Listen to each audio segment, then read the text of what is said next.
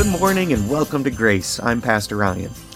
Today's examination of Matthew's account of the birth of Jesus will take us into some very interesting territory.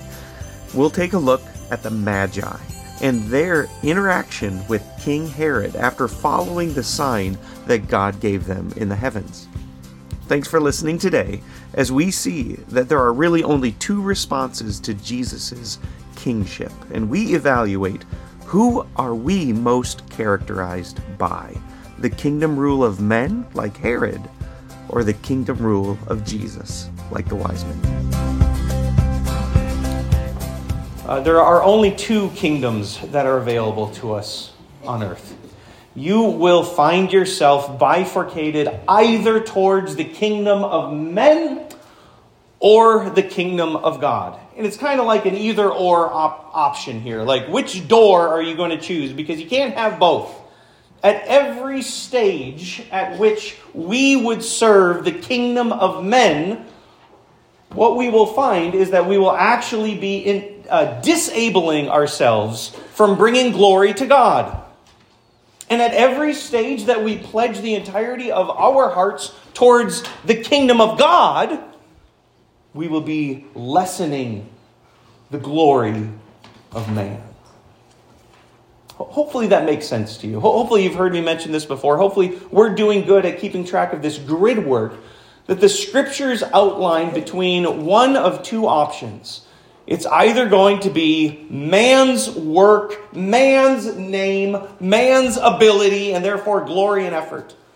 Or it's going to be God's name that's lifted high, what he has done, his work and reputation. It's one or the other.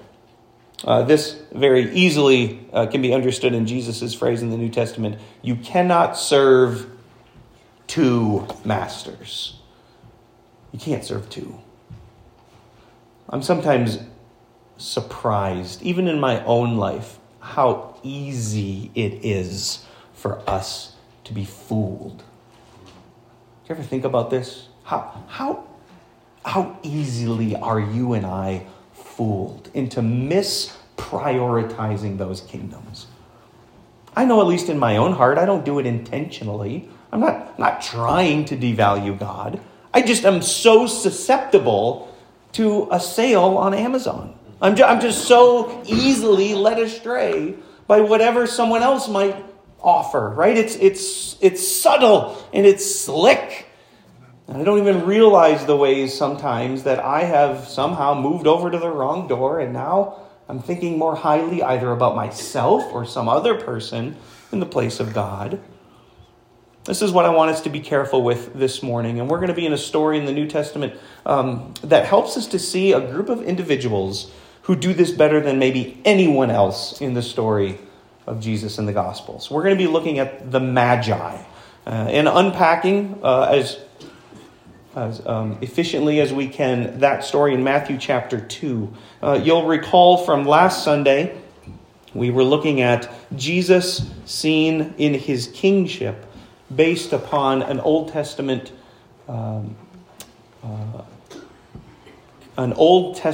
quotation that's given out of Isaiah. That Jesus is going to be named Jesus, Yeshua. It's close analog in English to Joshua. It means that the Lord saves. And this was to fulfill what Isaiah said, that the virgin will be with child, will give birth, and you will call him. Do you remember? What was that special word? And what's Emmanuel mean? It means God is with us. And so we are studying Jesus' kingship and recognizing Jesus as the champion in our lives. Today we're going to be continuing in the theme of Jesus' kingship, now looking at how these individuals from the East have come and what are they doing and how are they handling that. And as I've been studying this, I need to just begin by letting you know, this is a doozy this morning. Like I felt like in my study, you should have seen my desk. I didn't have enough room for all of the books that I had open studying this because there's so many moving pieces when you start to talk about the Magi. I mean, you've got historical references from Babylon and Persia. You've got scientific revelations based upon the nature of the star that's in the sky and what's happening. There's so much that's happening. I feel like this is like a 1,000-piece jigsaw puzzle? There's a lot of pieces that we're going to try to package together best we can this morning. But if you've ever done a jigsaw puzzle, you know how long they take. So we're going to go as quick as we can. I think what I'd like to do is read through the passage first and then cover some notable corrections to our nativity sets. That'll be fun. And then we'll work through some observations and conclusions. So if you're with me, Matthew chapter 2, starting in verse 1. Matthew records, after Jesus was born in Bethlehem in Judea, during the time of King Herod, Magi from the east came to Jerusalem and asked, "Where's the one who has been born King of the Jews? We saw his star in the east and have come to worship him." When King Herod heard this, he was disturbed, and all Jerusalem with him. When he had called together all the people's chief priests and teachers of the law, he asked them where the Christ was to be born. "In Bethlehem, in Judea," they replied, "for this is what the prophet had written. But you, Bethlehem, in the land of Judah, are by no means least among the rulers of Judah, for out of you will come a ruler who will be the shepherd of my people Israel." Then Herod called the Magi secretly and found out from them the exact time the star had appeared. He sent them to Bethlehem and said, "Go and make a careful search for the child. As soon as you find him, report to me, so that I too may go and worship him." After they heard the king, they went on their way. The star they had seen in the east went ahead of them until it stopped over the place where the child was. When they saw the star, they were overjoyed. On coming to the house, they saw the child with his mother Mary, and they bowed down and worshipped him. Then they opened their treasures and presented him with gifts of gold and incense and of myrrh. And having been warned in a dream not to go back to Herod, they returned to their country by another route. Well, dumb about the puzzle, right? There's all the pieces. There's so much to talk about. First of all, let's make a couple of corrections here. How many wise men were there? Does it say? It doesn't say. All it tells us is how many. It actually doesn't tell us how many gifts. It tells us 3 different categories of gifts that they brought. But we actually don't know how many wise men there are. So your little nativity set with 1, 2, 3 right there. Well, I don't know. Maybe could have been many more. In fact, one of the commentators suggests that it was a whole band of travelers. In that, if you look back with me in verse 3, it says, "When King Herod heard this, he was disturbed." And look at this, all Jerusalem with him. Apparently, this was enough individuals traveling to make a bunch of ruckus in Jerusalem that the entire city was aware of it. So, seems like likely more than 3. A couple of other things that are notable here. Many times when we think of the infancy narratives, we combine Luke's account with Matthew's account. The difference is Luke's account is all about Christmas Day. It is the birth of Jesus. Well, where was the birth of Jesus in our reading this morning for Matthew's account? Did you find it? It's not even there. You have the end of chapter 1. He had no union with her until she gave birth to a son. And then chapter 2 starts after Jesus was born. So we're actually skipping right over the Christmas Day moment. So again, the nativity set that has the wise men and the shepherds and the stable, probably not the situation we're looking at here. You did have shepherds and animals there on Christmas Day, but this was much later now, our account in Matthew's gospel. Matthew's now giving us the story that's happening months later. A few clues help us to see that. First, there's the Levitical law for women in terms of purification after they give birth. And then there's a few words that are listed out here that are different from Luke's gospel. So the word that's used for an inn or a place of residence while you're traveling is a completely different word than the word that we have here when the Magi arrived to the house. No longer an inn. Additionally, the Greek word that's used for child is different. In Luke's gospel, it's little infant baby. It's the Greek word for like an infant who's nursing. The word that's used here is the generic word for child. And even another word that means little boy. So Jesus, some commentators think, is got to be somewhere after a couple months to maybe 2 years of age. There's a window with which he might be here. So good luck with your nativity sets at home. It's fine. Keep them the way they are. That's all right. But I'll make sure that we get our context and our bearings straight here. The second thing that I wanted to have a bunch of slides for that I didn't make this morning, but I'll tell you about, is the options for the star. This is one of the coolest things, right? Verse 2 says, "Where's the one who's been born King of the Jews? We saw his star." Boy, what is that? I'll tell you, folks, I love science. I actually love astronomy. And so this, as an interest of mine, has been something that I've really dug into, which is part of the reason I get my sermon notes so late to Wendy, because I'm just continually digging through this information. I want to give you just 4 options, because nobody knows. No one knows. And maybe you've seen there's a really good documentary that's out there. There's many books that have been written out there. 4 options. What is the star? Option number 1, this is what I think it is. I think it was a comet. A comet is a extra outside of our solar system body that comes in. It has a perihelical orbit that comes towards the sun and then away from the sun. It follows precisely the wording that's used here, recorded by Matthew from what they saw. So a star that shows up in the east, that's visible in the morning, and then again it appears. And you'll notice that they say when they saw it again, this is verse 10. So it disappeared and then it reappeared. If you've ever seen a comet, you know this is what happens with comets.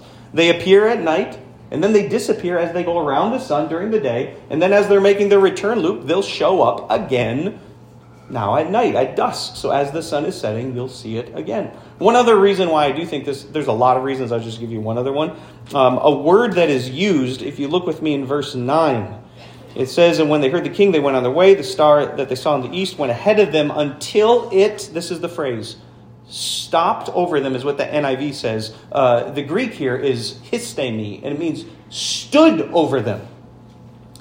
So there's a lot of writings about comets in Greek literature. Not a single time is the verb histemi used for a star. Do you know what it's used for? For a comet. That's because if you ever see a comet, what's unique about it? It doesn't just show up like a blinking star. What's a comet have? It's got a long tail. And so I don't know if you know this either, it's not the direction it's going. Sometimes the tail can be pointing the direction it's actually going because the tail always points away from the sun. And sometimes it looks like it's standing just straight up. It's a big time clue that I think lends this to be a type of comet. But maybe it wasn't. Second option, and there's a really good documentary called Bethlehem Star. He makes a very compelling case that this is not a comet. Instead, it's a planetary transit. So it's planets that are coming in conjunction. So this happens regularly. In fact, with the outer planets, they'll do a little loop-de-loop because we're on the inside, and as we're going around the sun, we move faster. Then you didn't know you were going to get an astronomy lesson in church this morning, right? We go faster around the sun than the outer planets. So from our perspective, it looks like they make this little loop. And dependent upon the astrological meaning of the stars that they're around, or the other conjunctions with those planets and those meanings, you could derive some sense that there may be a king in Judea who's going to be born. And so maybe that's what it was. Maybe it was a planetary transit or a conjunction with planets. Third option is some otherwise unknown celestial body. There's been many who have written that they think it was a type of supernova. None of that really fits the account that's here. I think that's probably pretty unlikely. Or the fourth option, which is that this is just supernatural angelic phenomenon. That it's not actually celestial in the sense that it's outside of our local arena, but it's in the atmosphere. It's here close to Earth. It's isolated particularly to the Middle East, and that's why you don't have other accounts written down by the Chinese or those in the East recording this. So which is it? Should we take a vote this morning? Decide what you're thinking?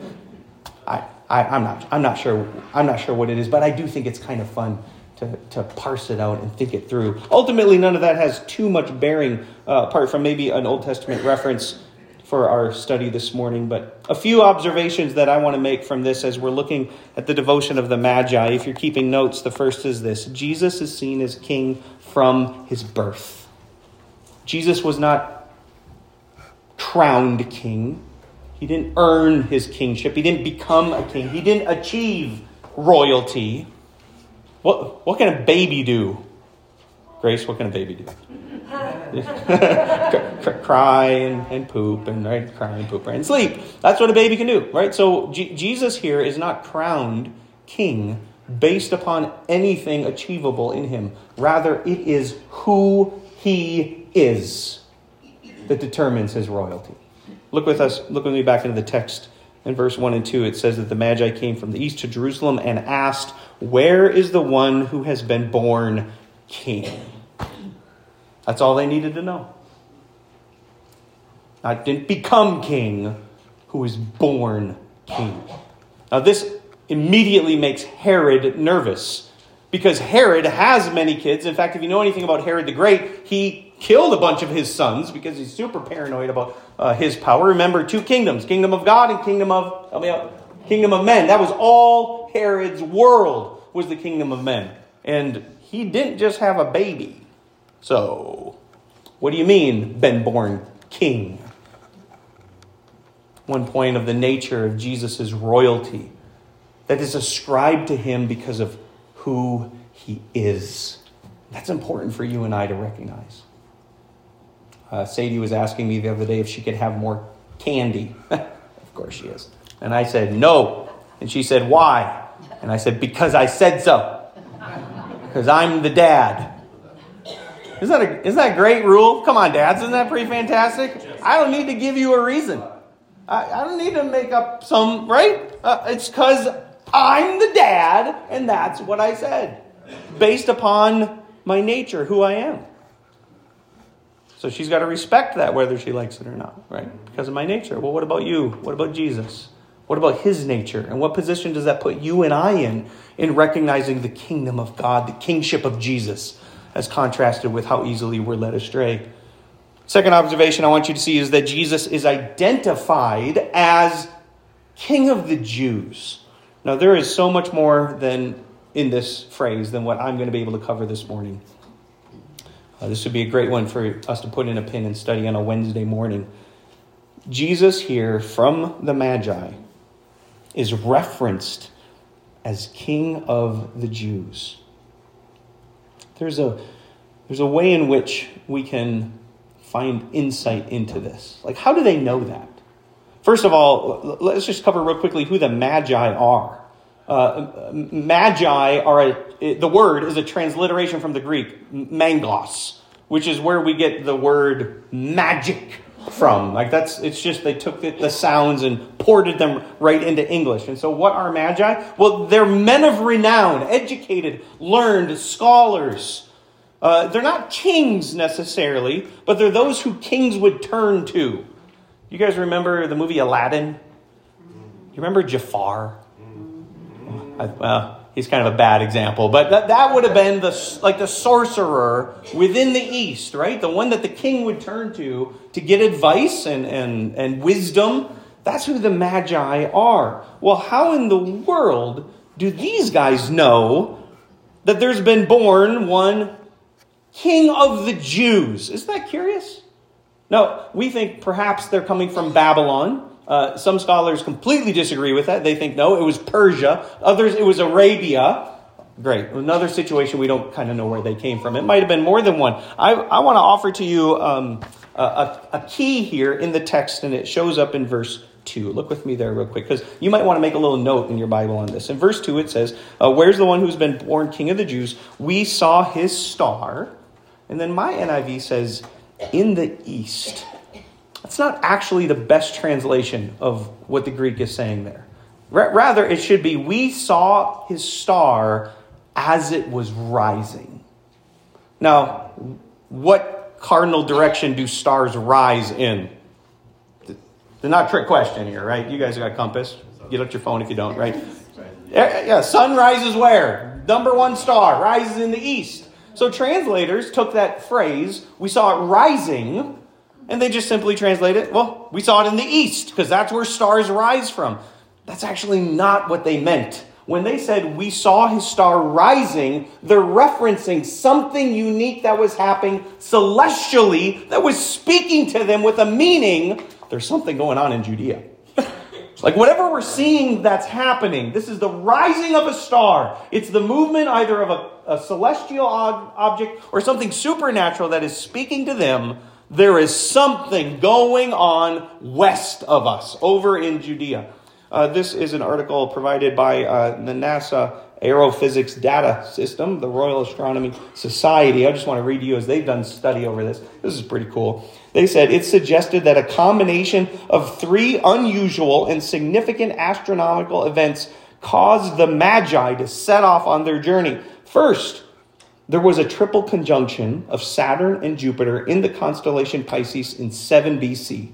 Such an event occurs only every 900 years. The probable astrological significance of this event to the Magi was that a divine king would be born in Israel. Second, in 6 BC, there was a massing of 3 planets, Mars, Saturn, and Jupiter in Pisces. Such a massing only occurs every 800 years, and this was much more infrequent in Pisces. And it would have confirmed to the Magi that the king to be born in Israel would be a mighty king. Third, a comet appeared in 5 BC in the east in the constellation Capricornus. Now, that's the same thing that I think, that this is from a comet. I don't know if you're checking with the time, though. 7 BC, there's a sign of planets that have meaning to them. We saw his star rising. 6 BC, boy, we see it again. Same thing. In Pisces again. Something is going on in Judea. This is going to be a mighty king that's going to come from there. 5 BC, a comet appears. Now, I don't want to fast forward too much into next Christmas Eve's message as we move forward in this, but do you remember why Herod met with them secretly? Do you remember this? He wanted to find out from them. Look with me in the text if you forget this. Verse 7, Herod called the Magi secretly and found out from them what? The time that the star rose and appeared. And then if you fast forward a little bit after this, you'll see up in verse 16, when Herod realized that he had been outwitted by the Magi, he was furious and he gave orders to kill all the boys in Bethlehem and its vicinity who were, how old? 2 years old. Why 2 years old? Isn't that curious? So here, if we're piecing this together, it seems, and I do think that this article probably gets it right, that as the Magi, identifying Jesus born King of the Jews, recognize that by the rising of a star in 7 BC, 6 BC, 5 BC, the comet appears. The comet's only around for 70 days. It's actually a comet reported in ancient Chinese records. That's enough time for them to see it, start on their journey to get there, have it go behind the sun, and then show up again to go right as it stood over the house where Mary and the child were. How long did that take? That whole journey started back in 7 BC to 5 BC. How many years? A little bit of math in church this morning. I really feel like that fits the whole story together. It also fits the date of the death of Herod, because Herod dies in 4 BC. So part of the problem with, as we're looking at other options, is what's going on there. But for them, it was convincing enough to say Jesus is King of the Jews. Now, I put a key word in here, and you might change it on your notes. It's not just seen as King of the Jews. He's identified as King of the Jews. And this happens again and again and again in Matthew's Gospel. Here we have it in chapter 2, verse 2. Where's the one who's been born King of the Jews? Matthew 28, Pilate's the one who asks. Meanwhile, Jesus stood before the governor, and the governor asked him, "Are you the King of the Jews?" "It is as you have said," Jesus replied. After Pilate, you have the soldiers. They strip him and put a scarlet robe on him, twisting together a crown of thorns, set it on his head. They put a staff in his right hand. Then they knelt in front of him and mocked him. "Hail, King of the Jews," they said. Then the Gentile government puts a sign on the cross. Above his head, they placed a written charge against him. This is Jesus, King of the Jews. A little bit verses later, you hear coming from the chief priests and teachers of the law as they mock him. He saved others, but he can't save himself. He's the King of Israel. Let him come down now from the cross, and we will believe him. Who is Jesus? He's the King. He's the King of the Jews. It's not a title that he has to earn or ascribe to himself. He's simply recognized as King of the Jews. Now we're going to come back as to why that's significant here in Matthew chapter 2, but that's our second observation. Number 3, Jesus' kingship is messianic. Now we miss this as Gentiles living in the time that we miss this. But if you lived back then, this would have blown your mind. In fact, for me, it is almost a complete paradox as to how the religious scribes were able to report to Herod. Remember, Herod asked the question, hey, where's Messiah going to be born? They get out their Old Testament. Well, they only had Old Testament. They get out their Bibles and they're flipping through and they find it. Micah 5:2. They find it. He's going to be born where? In Bethlehem. Do you know how far away Bethlehem was? It's like 5 miles. It's like Channing. That's as far away as it was. And what do those teachers of the law and the scribes do? Do they go to see? They don't even go 5 miles. Does that make sense to you? If you knew that the Messiah was going to be born there, and you've got this rabble of wise men in your town all claiming they've got celestial evidence that the king's going to be born, and you're going to do what? You're going to stay at work? You're going to stay home? Too busy? You can't make 5 miles? I can't hardly believe this. Jesus' kingship, it's messianic. And I want us to see this from Micah 5:2 because they get it wrong. Now, I don't know if they get it wrong or Matthew records it wrong. It's actually a little dangerous for me to claim that something in the Bible is wrong. But look, you decide. Look with me in the text, chapter 2, verse 6. Here it is. But you, Bethlehem, in the land of Judah, are by no means least of the rulers of Judah. For out of you will come a ruler who will be the shepherd of my people Israel. Is that what Micah 5:2 says? And the answer is, not really. Here it is, Micah 5:2. You can find the book of Micah. It's a little hard to find. You can find it.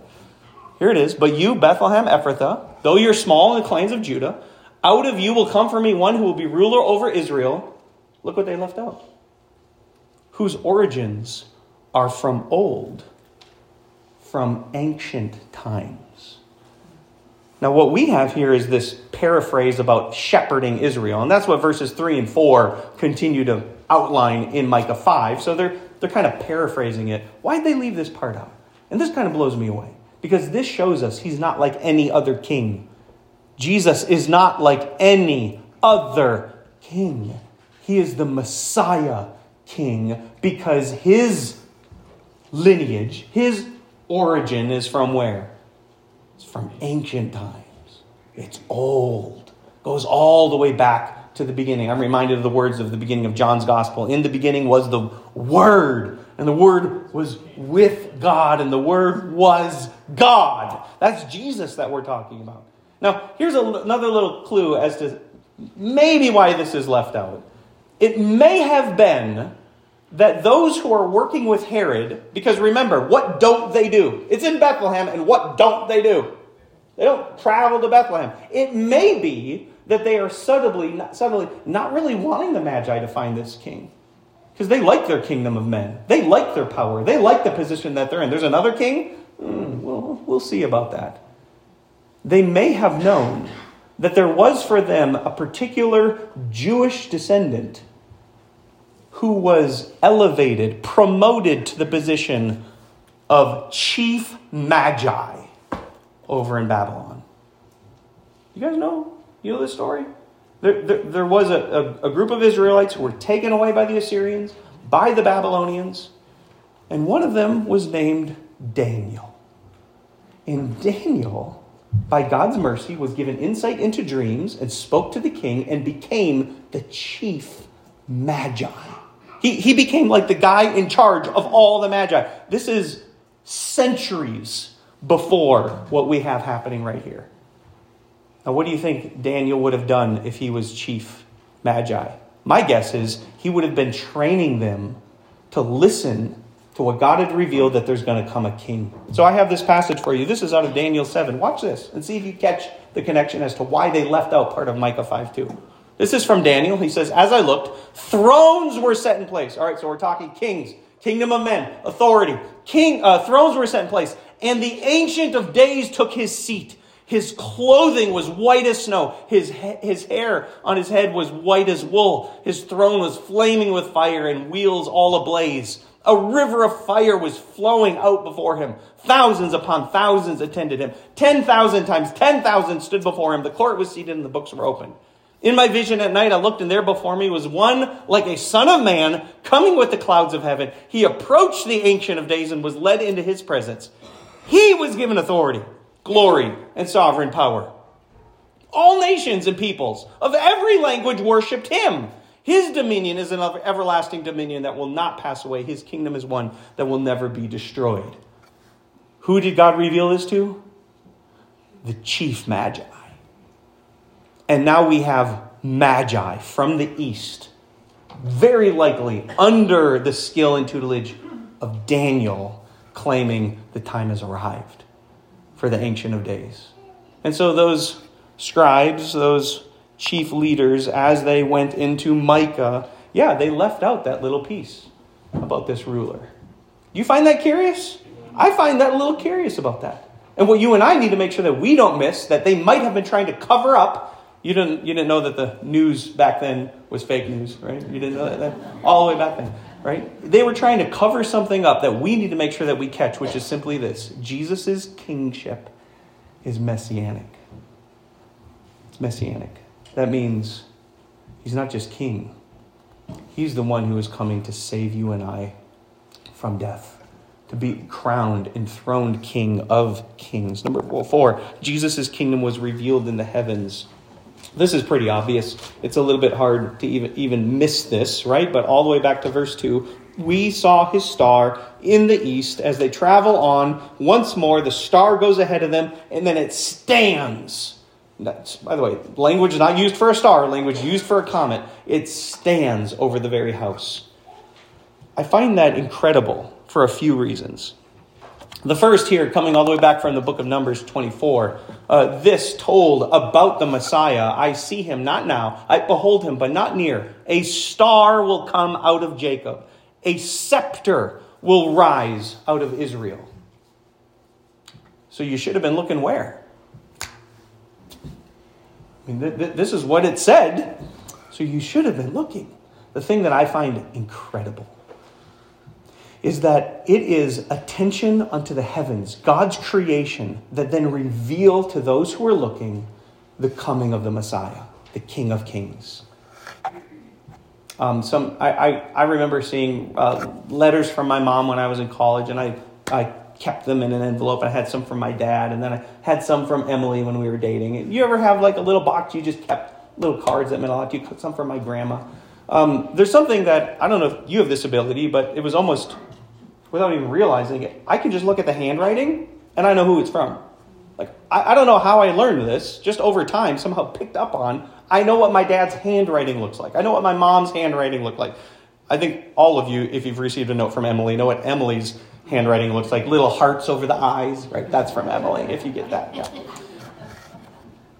Isn't it incredible that you can identify somebody just based on their handwriting? Do you know what the heavens and all creation are? It's got God's fingerprints all over it. And so if you're looking, do you know what you'll see? You'll see God. And that's not something that was hidden. It wasn't cloaked. It wasn't tucked away in a library. Where was the message of the coming Messiah proclaimed? In the heavens. It was proclaimed for everybody to see and to catch. One other little note here. There's a couple translations that instead of the word scepter right there, they parallel this, because Hebrew parallelism, with the word comet. Because many times a comet would be used in ancient writings referred to as a staff, a stick, or a scepter. Why do you think they would call a comet a staff or a stick or a scepter? Because of the tail, because of the long tail. So there's another little clue that might just little bit extra why that might be a comet. So All right, Jesus' kingdom revealed in the heavens. Number 5, Jesus' kingdom is for all nations. Just a few places to see this. Number 1, obviously the Magi coming from outside of the Jewish tradition. They're going to come and worship the King of Kings. Micah 5:4. This was at the end of that little passage, right? He will stand and shepherd his flock in the strength of the Lord, in the majesty of the name of the Lord his God, and they will live securely, for then his greatness will reach to the ends of the earth. Who is this king for? Just the Jews? He's for people enchanting and Segola too. He's for all of us.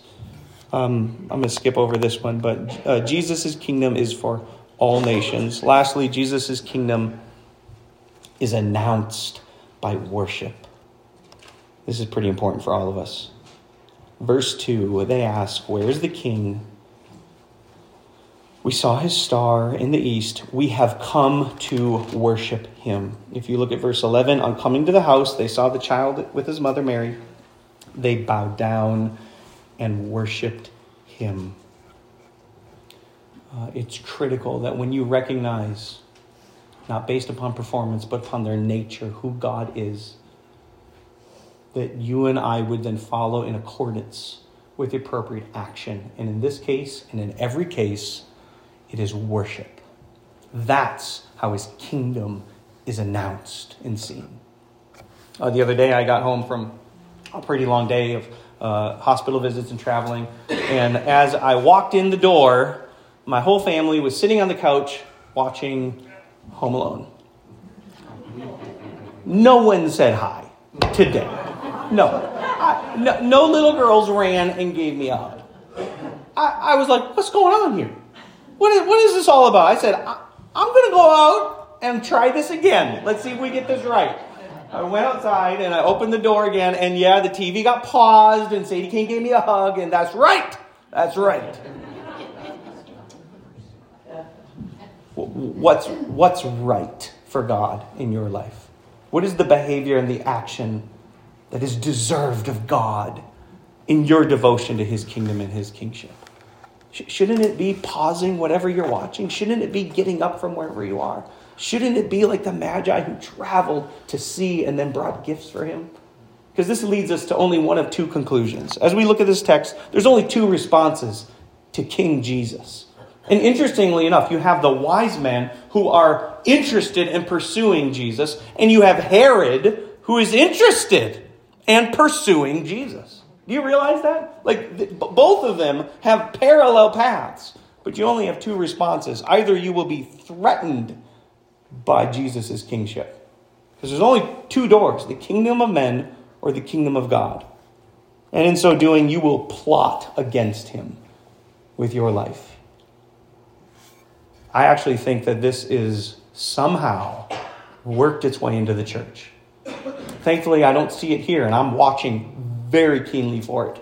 But this is what has happened in many churches, where Jesus is going to be a threat to their sin, because Jesus commands holiness, and we don't like holiness. We like to do what we want to do. And so do you know what we have done? Do you know what some Christians have done? All we need to do is twist the words of Scripture, so they no longer mean what they clearly mean. And what are we doing? We're plotting against the kingship of Jesus when we do that. Now, I hope you don't find that in your life. If I'm honest, I know there's a temptation to either justify behavior or wash it away, or look at the culture around me and define sin no longer as sin. Why? Why am I plotting? Because Jesus' kingship is a threat to mine. It's either I get to be king of my life or he is king of my life. It's either or. And so you see this with Herod. In fact, I wrote down some of what... Do you know Herod's nickname? Herod the... Yeah. What? That was kind of humble of you there, Herod, right? Yeah. Herod the Great. Well, watch this. Here's what Herod did. He refurbished and rededicated the second temple. Rebuilt Solomon's temple. Made it beautiful. He also built the Masada fortress in the Judean desert. He built the Herodium. Who did he name that after, I wonder?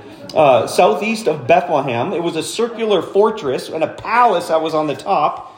He made huge city walls in Jerusalem with a palace and a fortress and a theater and a stadium and an amphitheater. He built the port city of Caesarea, which became like the key town of trade that transformed the coast of the Mediterranean right there. Caesarea, by the way, is named after Caesar. So he was doing that to garner favor with Caesar. It was a landmark for trade in his time with planned streets, an underground sewage system, an aqueduct. Whose name is attached to all these amazing things? Herod. And so if there's another king with another name who's going to come into my life and my world, that is a threat. Your other option to King Jesus is to worship him. And if you do, hopefully you do exactly like the Magi did. And what did they do? They presented gifts. Not because of what Jesus does, but because of who he is. This is critical in your discipleship as a Christian. Your life is going to have hardships. It will. Jesus promised this. So you don't worship Jesus because your life is good. When things are going your way. When you're getting all your prayers answered. That's not when you worship him. Not for what he does or doesn't do in your life. You and I worship him for who he is. And I'm so thankful for Donna's children's message this morning. Hopefully you caught it, because this is totally the key of what I want to share with you. How do you give a gift to Jesus? I don't know. Right? They did. Clearly, they went there, they found him, presented him gifts. Well, that's going to be a little tricky for us.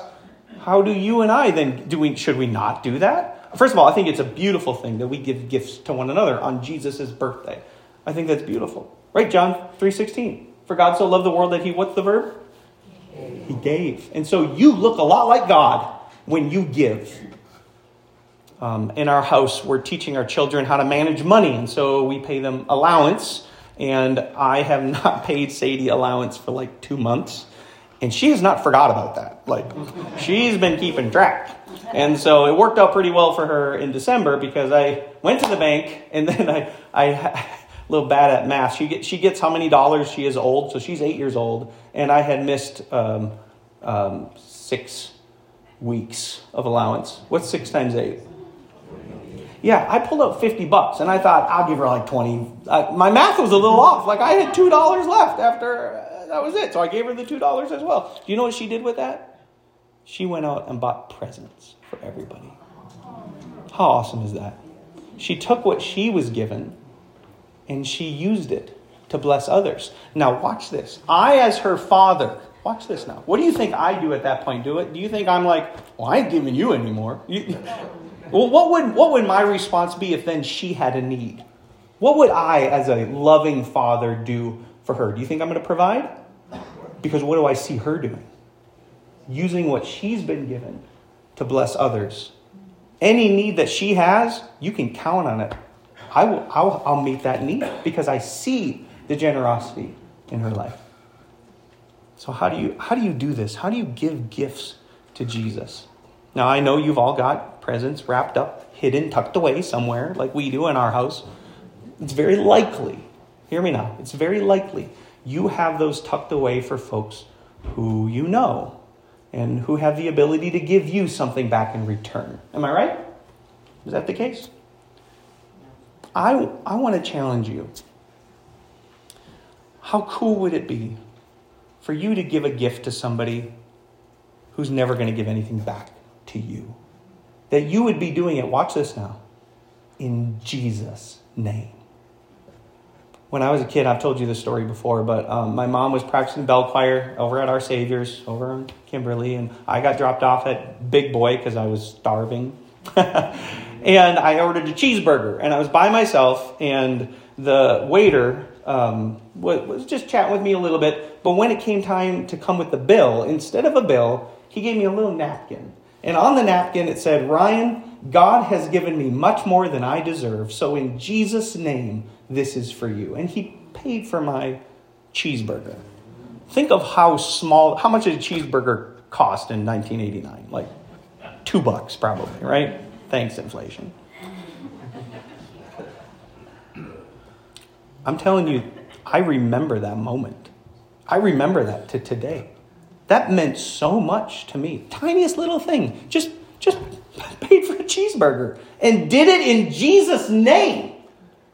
Might have really changed my life. Like, I held onto that napkin for, I don't know where it is. It's probably in the attic somewhere. I loved that because it was so meaningful to me. Here's my challenge to you. How do you give a gift to Jesus? Ask yourself, what is there in your life that you might sacrifice without anybody knowing, that you might present to somebody who can never pay you back, that you would do it in Jesus' name? And I think that is how you act like he is king. And you will be worshiping him, giving him a gift, just like the Magi do. So what do we do with this? I just have 3 questions for you as we wrap up this morning. I want to ask you the question, why are you seeking Jesus? Are you seeking Jesus for how he might meet your prayer needs, make your life better? Because that's not why we worship him. We worship him for who he is. And actually, on this point, I think this is critical. This is where you and I miss things. Because you know what I want to do with my free time? I want to go bow hunting. That's what I want to do with my free time. Right? When I have a chance to do, you know what I want to do with my money? I want to buy a new fishing rod. That's what I want to do with my money. Except I remember when my dad was dying. You know what I didn't care about then? I didn't care about bow hunting. I didn't care about fishing. God somehow works this into the pain of our lives. That when you experience difficulty and pain, all of the rubbish disappears. It just instantly disappears. You see this instinctively with little children. The other day, Sadie was busy with something, right? And she smashed her toe. And what do little kids do when they smash their toe? And then they call up for who? Mom. Yeah. Did you see? When pain showed up, whatever was so important didn't matter anymore. What mattered? Just being with mom. Getting help. That's what matters. And for many of us, we think sometimes we seek Jesus for what he could offer to us rather than seeking him for himself. Jesus is what matters more than what Jesus can provide for you. And it's usually only when we go through hardship, when we go through those like tough phone calls from the doctor, when surgery's looming, right? That we sometimes now can see clearly, I know what really matters. It's not what I get out of Jesus. It's Jesus himself. That's why I'm seeking him. Ask yourself that question. Why'd you come to church? Why do you worship God? Hopefully you get clarity as the Spirit leads you as to why you are seeking him. Number 2, are you watching for him to show up? What did Jesus say when he left? He's coming. He's coming back again. Oh, and there's a lot that can distract us, isn't there? There's so much that draw our attention away. When I was a kid, occasionally I would hear, wait till your father gets home. Now, if I was acting poorly, I'd be watching for my father to get home. I would. There's another reason why I would watch for him to come home. And sometimes it was because I cleaned my room and I was so proud, I couldn't wait to show him. Both cases, do you know what I'm doing? I'm watching in both cases. One, because I know punishment is coming. The other, because I know pride and praise is coming. Because I worked hard. And so, are you watching for Jesus? Are you watching for him? Because he's going to come again. What were the wise men doing? Wow. I mean, they were watching. They were taking note. And their lives were changed from it. It wasn't hidden. It was in the heavens for all to see. You get it? Same with us. We need to be watching. Lastly, what will you give to Jesus this Christmas? And you give to somebody who can't give back to you in Jesus' name. Because there are only 2 kingdoms. The kingdom of men, where they might sing your praise higher and give you back what you deserve. Or the kingdom of God, where we give freely, not in our name, but in the King's name. Amen? We can pray together this morning.